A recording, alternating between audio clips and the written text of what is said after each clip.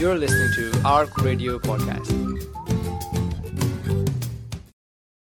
ومن سيئات أعمالنا من يهده الله فلا مضل له ومن يضلله فلا هادي له وأشهد أن لا إله إلا الله وحده لا شريك له وأشهد أن محمدا عبده ورسوله.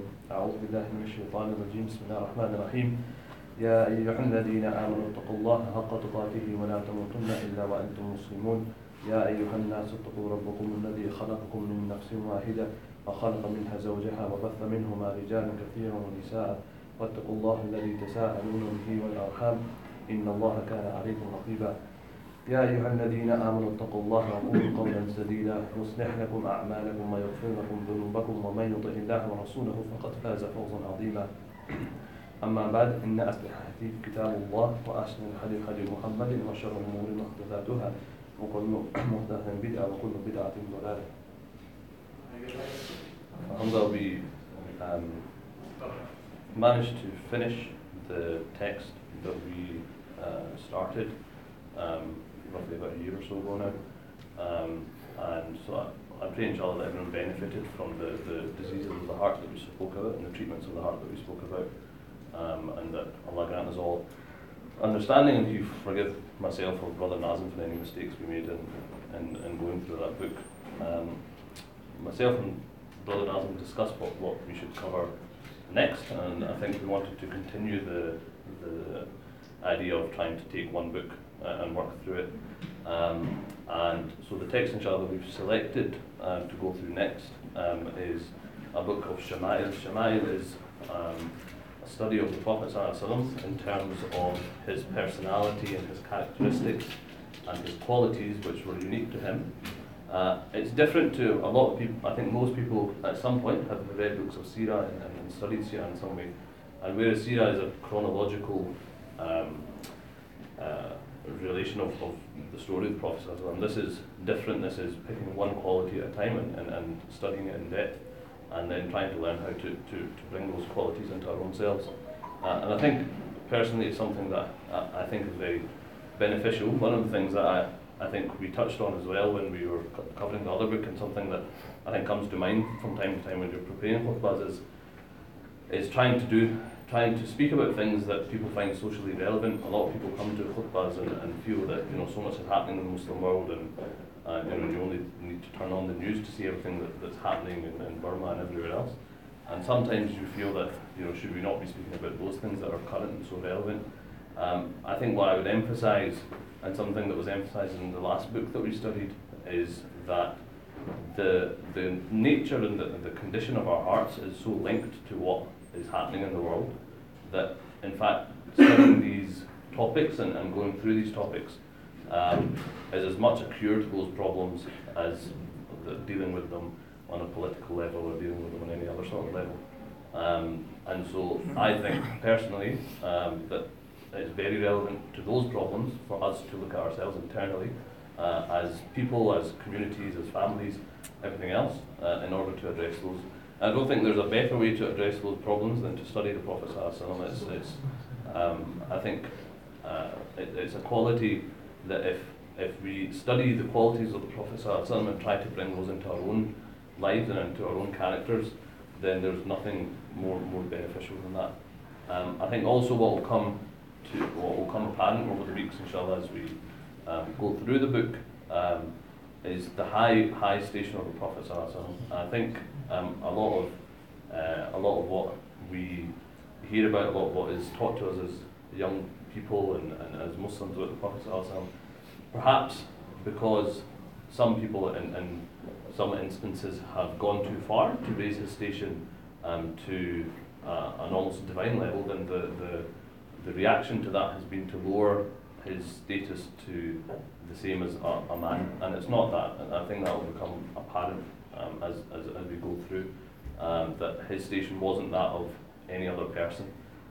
His station was far beyond that, and that is why his example for us is so important to follow. I'll begin inshallah with the introduction to the book. So the book, if anyone's interested, is called Our Master Muhammad by inshallah I'll get you the author's name, and it comes in 2 volumes, and inshallah we'll try and work through as much of it as we can. So he begins, Allah says in the Quran, and know that amongst you is the messenger of Allah. He also says, do they not know their own messenger and so deny him? It is the duty of all intelligent, responsible people to become acquainted with this noble messenger and with his praiseworthy character and illustrious attributes for several reasons. Firstly, Allah has commanded his servants to believe in this noble messenger, saying, believe in Allah and his messenger and the light we have sent down. Allah is aware of that which you do. Belief in him demands from the servants of Allah that they come to know the merit of this noble messenger and the loftiness of his rank above the rank of all others, and the perfections of personality that Allah has bestowed upon him, and the refined and noble manners that he has taught him, and the exalted character and beautiful physical attributes that he has given him, and the merits that he has created in him, and the perfections that he has gathered in him. For he has exalted the eminent nature of the Prophet ﷺ high above all other individuals and races, and he cannot therefore be compared to any other person. How could he be compared to any other when Allah has singled him out for perfection, endowed him with the noblest of attributes, and raised him up to the heights of exalted character, and adorned him with the fairest of appearances and the handsomest of forms, and distinguished him with innumerable distinctions? He has raised him with care and watched over him with regard, and has said, did he not find you an orphan and give you refuge? Did he not find you lost and guide you? Did he not find you destitute and enrich you? Allah himself undertook the Prophet's education and teaching as he had grown up unlettered, and said to him, read by the name of your Lord. That is, read by not by your learning or education, but rather by the name of your Lord. And he said, we will cause you to read so that you do not forget. And he said, and he taught you that which you knew not, and Allah's grace unto you is ever great. The status of it is revealed to me in the word of Allah. Say, I am but a mortal like you, it is revealed to me, inspires deep reflection concerning the nature of this chosen messenger, and indicates the unique characteristics of this eminent Prophet ﷺ, whom Allah has endowed and prepared in soul, body, mind, intellect, hearing, sight, and all other senses and faculties, and to whom he has given the unique ability to receive divine revelation in all its forms from the Lord of the worlds. For that reason, as is reported in Bukhari and Muslim, when the Prophet ﷺ maintained a continuous fast, and some of the Sahaba who fasted with him, he prohibited them from doing so. They said, but we see you fasting continuously, O Messenger of Allah. He replied, I am not like you, and in one narration my condition is not like yours. Throughout the night my Lord feeds me and gives me to drink. For he ﷺ is a human being, but not like human beings, as a ruby is a stone, but not like other stones. Secondly, Allah has commanded his servants to follow the Prophet ﷺ, saying, if you love Allah, then follow me, and Allah will love you and forgive your sins. Allah is forgiving and compassionate. By this Allah has made the true proof of the servants' love for him, that they follow the Prophet ﷺ. So, following Allah is through following the Prophet ﷺ and through love for the Prophet ﷺ. And he said, and follow him that you may be guided. That is, that you may be guided to that wherein lies your happiness in this world and in the hereafter.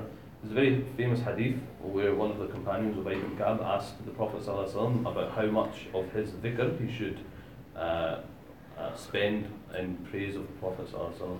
And the Prophet ﷺ said to him that as much as you can do is better for you. So he asked him that should I do a quarter of all the time I spend doing dhikr, should I spend it sending salams upon you? And he said that that will be good, but if you can do more then it would be better.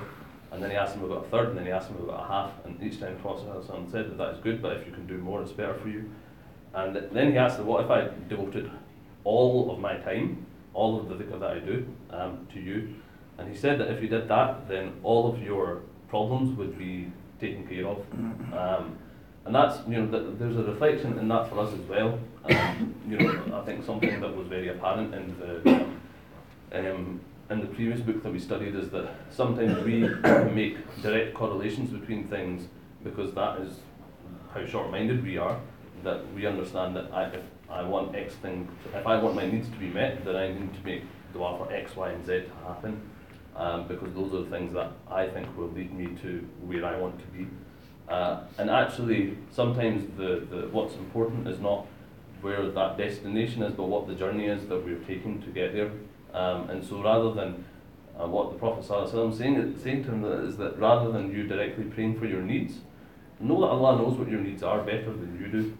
And actually through devoting so much of his time to praising the Prophet ﷺ, because we know that when we praise the Prophet ﷺ, then Allah in the same way blesses us, and blesses us in a much higher way, in a much better way, and 10 times more than the du'as that we send to the Prophet ﷺ. And how, if you imagine this is Allah sending blessings to you, or because you are sending blessings to the Prophet ﷺ, and that is much more. That is of much more impact because of the sources that it's coming from, and the perhaps the du'as that you make for yourself. Although I'm not saying don't do that. I think that's an encouraged thing to do as well. But understand that through acquaintance and understanding and knowing the Prophet ﷺ and praying upon him, so many of our needs can be met, inshallah. This necessitates the study of his actions, words and states in acquaintance with his noble disposition and exalted character, that he may comprehensively be followed in them, except in regard to those rulings and states that Allah has ordained for him alone. Because of this, the companions of the Prophet strove with all determination to examine his actions, speech, states and manners, in order that they might imitate them. Indeed, they even extended the same effort in studying his regular habits and activities, because the habits of the best people are the best of habits, and so what of the habits of the greatest of them all. The great scholar Sunusi has said in his commentary, it is evident that the Sahaba considered it religiously necessary to follow the Prophet, unhesitant in all of his words and deeds, except for those things that were legislated solely with regard to him. They removed their shoes when he removed his, and cast aside their gold rings when he cast aside his. Abu Bakr and Umar radiallahu anhum went out of their way to sit on a well that the Prophet ﷺ had sat on. When the Sahaba saw the Prophet ﷺ shaving his head to finish his Umrah at Hudaybiyah, they almost endangered each other's lives in the rush to shave their own heads. And we'll be familiar with the story from the Seerah of Hudaybiyah, but this was a time where the Muslims were being prevented from making their pilgrimage to Mecca, and the Prophet ﷺ said to them that because of a treaty that had been reached, that they wouldn't advance forward to Mecca to complete their pilgrimage, and instead ordered people to shave their heads. And they were so upset at not being able to complete their pilgrimage that they found it difficult to stop themselves from going forward and shaving their heads like they were told to do. And so the Prophet ﷺ became upset because the people were finding it difficult to follow what he wanted. But his wife at that time said to him that if they see you doing it, then they won't be able to stop themselves. They will have to follow your example. And that's precisely what happened. As soon as they saw the Prophet ﷺ shave his own head, they then rushed to follow him. They would make a great effort to know his exactly of sitting, sleeping, eating, drinking and so on in order to follow him. They even liked and disliked the same foods as him, and so we have mentioned in this book some of the characteristics, manners, deeds, words and acts of remembrance and worship of the Prophet ﷺ, so that he can be followed in them. I think again that will become apparent as we go through the book. The depth and the detail of the accounts that we have from someone who lived so long ago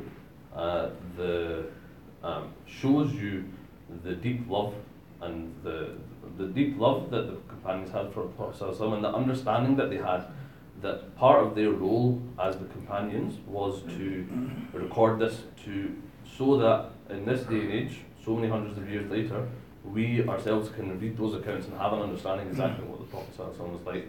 And this is something that we should be grateful to the companions for, because without their role in this, we would not have the Seerah and the Shama'il and all these other, so many, obviously the Hadith, we wouldn't have these accounts to understand more about the Prophet ﷺ.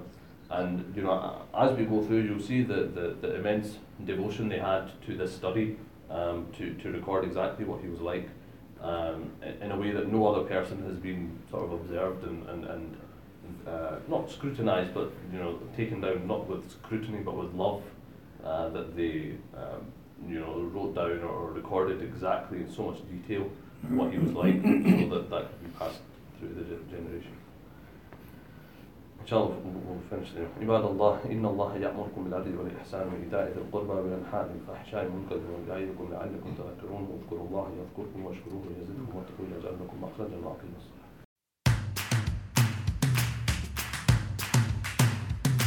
For more information and to listen to more podcasts, visit us at arc.score or check out the Arc Media app.